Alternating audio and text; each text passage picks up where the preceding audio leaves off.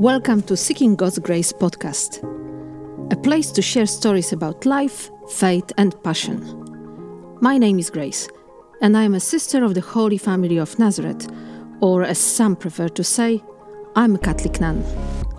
I hope that this podcast will help you and me to find God in everyday life experiences and to understand God and yourself a little bit better. Let's talk and seek God together.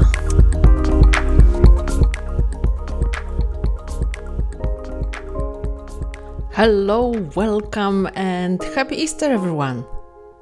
The most intense week of the church liturgy has come to an end.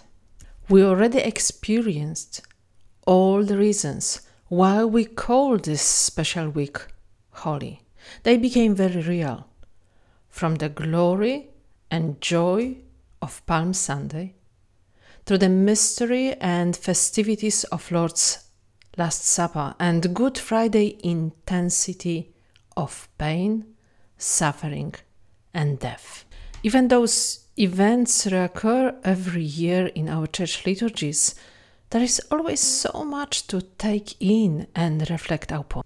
After the silence of Holy Saturday, when the only commotion and big things that are happening are mostly around the house, not in the church, we gathered for a very extensive, the longest in the Catholic tradition, amazing liturgy of the Easter Vigil.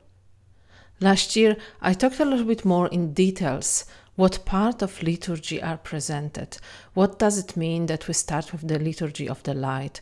What is the liturgy of the baptism? And then, of course, the liturgy of the Word and Eucharist, which are the most important parts of this very extensive and amazing time of Easter Vigil. Vigil, because at the end of Easter Vigil, we already proclaim, He is risen. This is the night when He rose from the dead. No one saw it. No one experienced that. But they were people and they were events that had proven that it happened. And we, until now, have those events happening in our life, happening in our liturgy.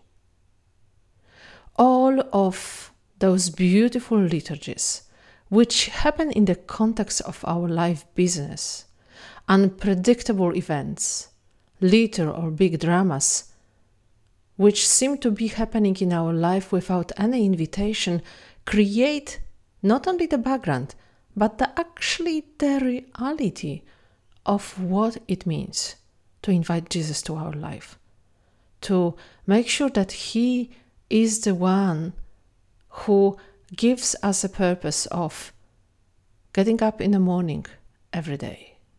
And it is not in any superficial way of trying to say that we are holy, that you should always pray, because those moments of prayer can happen anytime and every time. I have in the front of my eyes a reel which one of my friends posted recently, and this is a big shout to you, Lana, of her 3 children and her husband having a nap in the afternoon and saying that those are the moments of reflection, of prayer, of presence of God. For me, 2023 Holy Week was an opportunity for quite peaceful and lengthy reflection. Provided me with opportunities to stop, to do a little bit of a list of things I'm grateful for, as well as seeing how differently God acts in my life. This is why my Easter sharing with you came from the time of imagining, listening, hoping that what I reflected and continue to reflect on could actually happen, and I hope it will happen one day in yours and my life. Have you ever wondered what was the morning of resurrection like? There are a few stories which are in the Bible, stories which are the most known and maybe sometimes a little bit forgotten. We have 4 people who had written about that: Matthew, Mark, Luke, and John. To start with, it appeared to be clear differences between each of the 4 Gospels and different stories or memories, if you like, of the resurrection of Jesus Christ. There is definitely a consistency across the 4 Gospels what time of the day resurrection had happened. Matthew is saying that it was at the dawn of the first day of the week. Mark says it was very early on the first day of the week. Then Luke says very early on the first day of the week. And finally John said early on the first day of the week, and it was still dark. So whatever you will say, if you will open those 4 Gospels and look at the time when the resurrection had happened, when was the story being told, the story starts at the breaking of the night, at the breaking of the day. So the night is over and the day starts. Very symbolic, but also very consistent across the 4 writers of the Gospels. Now, what we know is that we don't see Jesus right away. What is happening is that people go to the tomb. And who goes to the tomb? It's really determined by the tradition. So traditionally, women would go to the tomb to check if they can actually balsam the body of the person who has died. Why didn't they do it before?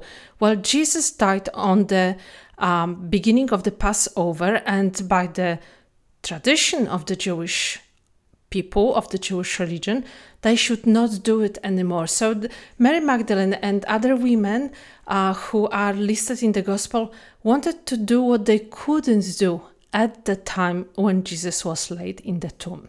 And that what we can also see across the 4 Gospels. Mary Magdalene is being named, the women are being named, so we can hear and we can see that women went to the tomb.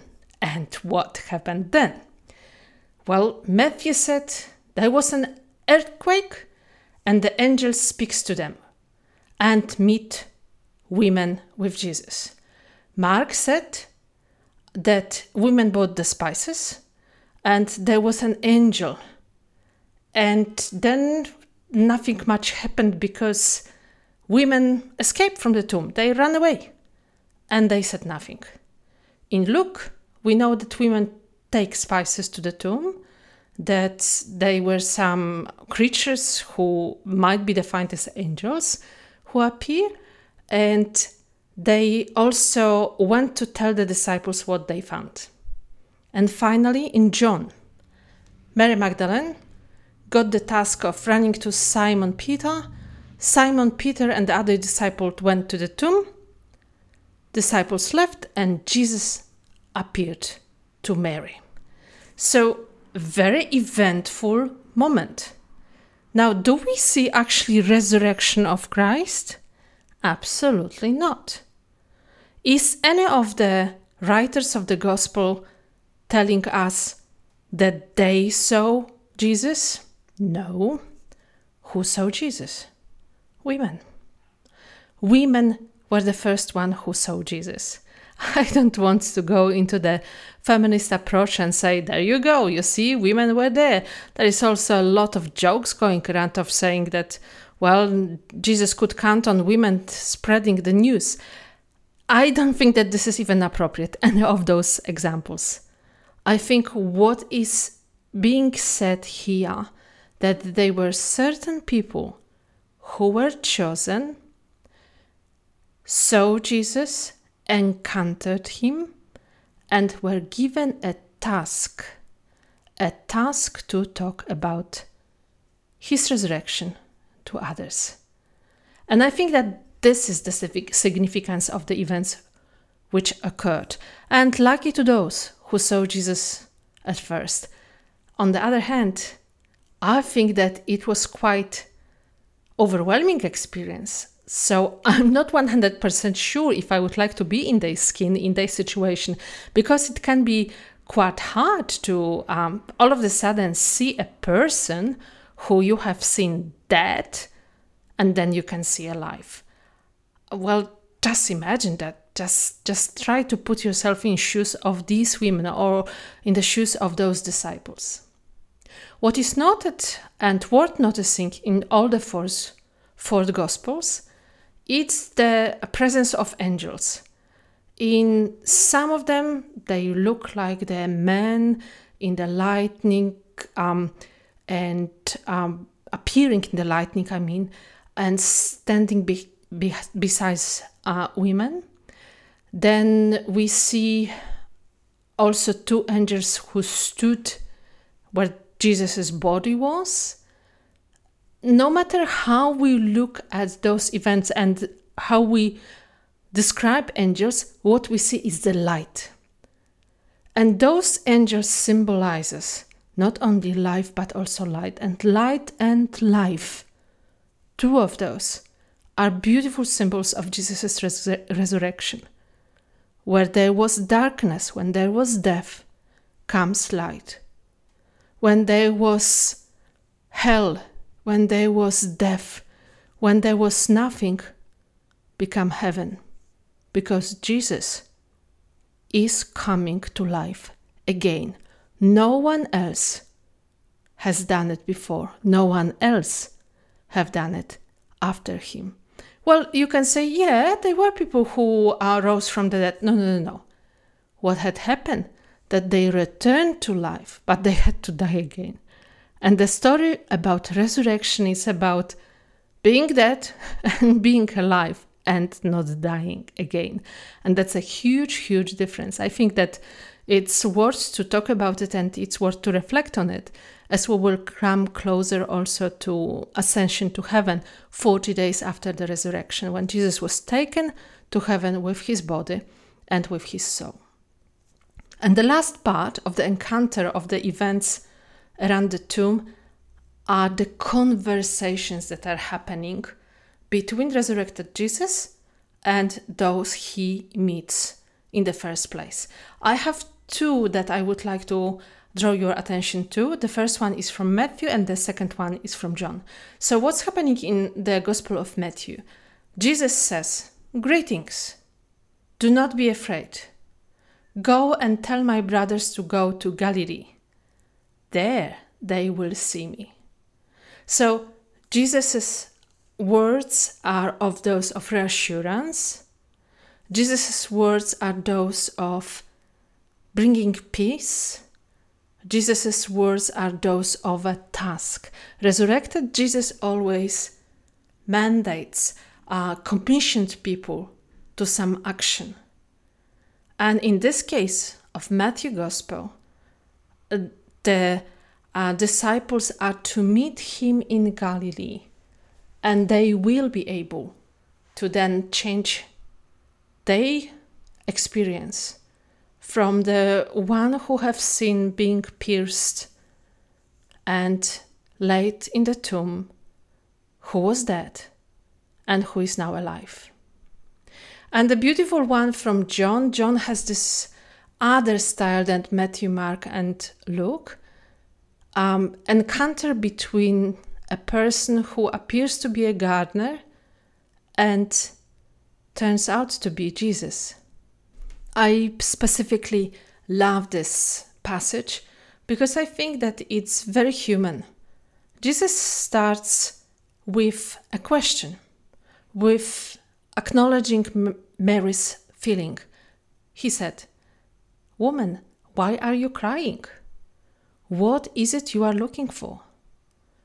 And I can imagine this Mary full of tears finding out that Jesus' body is not there. And her way of thinking, foggy head, not being able to see and experience that Jesus is next to her until he says, "Mary."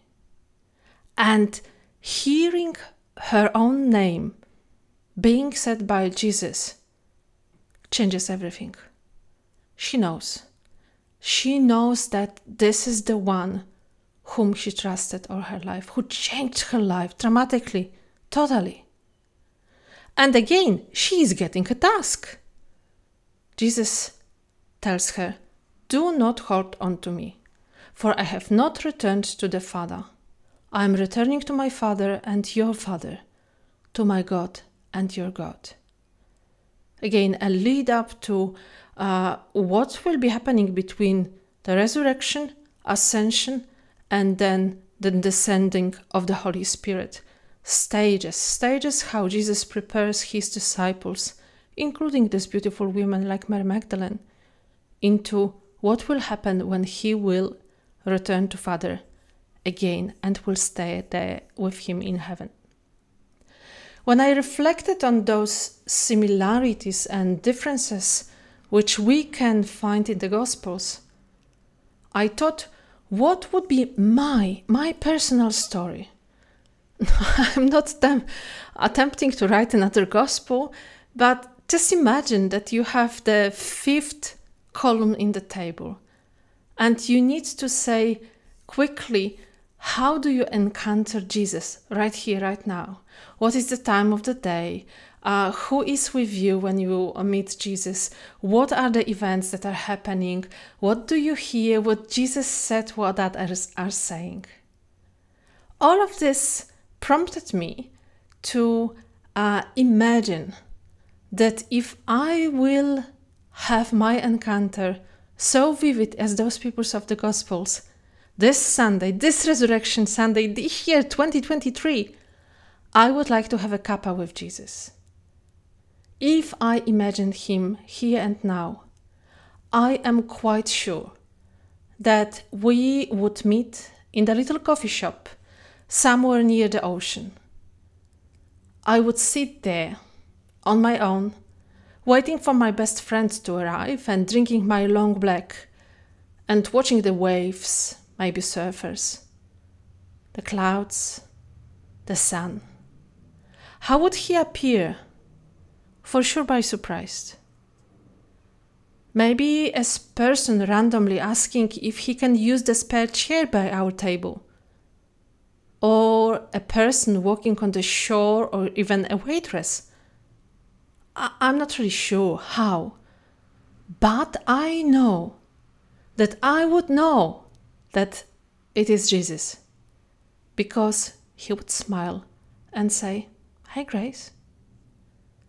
And from then on, our conversation would flow. I would ask the questions from the list that I had forever. First, all the why.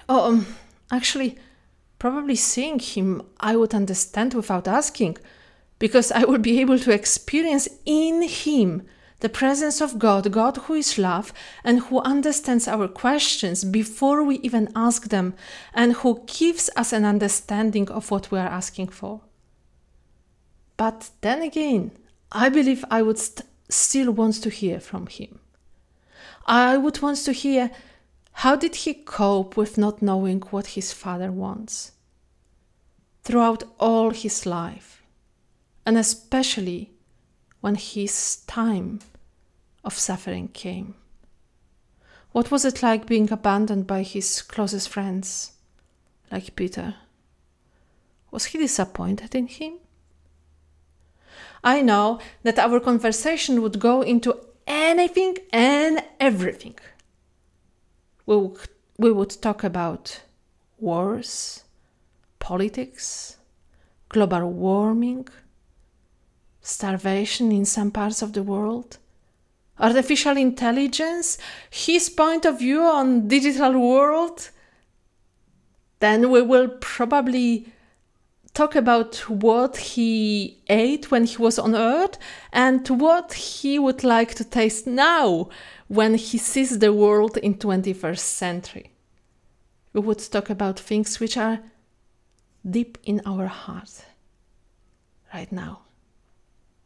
I'm sure that very soon after his appearance, our table in this coffee shop by the ocean would have many more patrons, as people would realize that the conversation at our table is quite special. So more people would join, and we would listen and ask and talk, and he would listen and we would talk, and we would just enjoy each other's company. And then After a few hours, or who knows, maybe it will be already the end of the day, we would go together for fish and chips and order another coffee until he would disappear somehow. But we would be different. We would be changed, shining from the inside, peaceful and trustful, knowing that He's there for us always. I don't know how Jesus makes His appearance to you this year. I'm not sure if you do feel and experience His presence in a special way or not. Whatever your situation is, He comes to you with the message, greetings. He calls your name and says, do not be afraid. Go, tell my sisters and brothers to go to Galilee. There they will see me.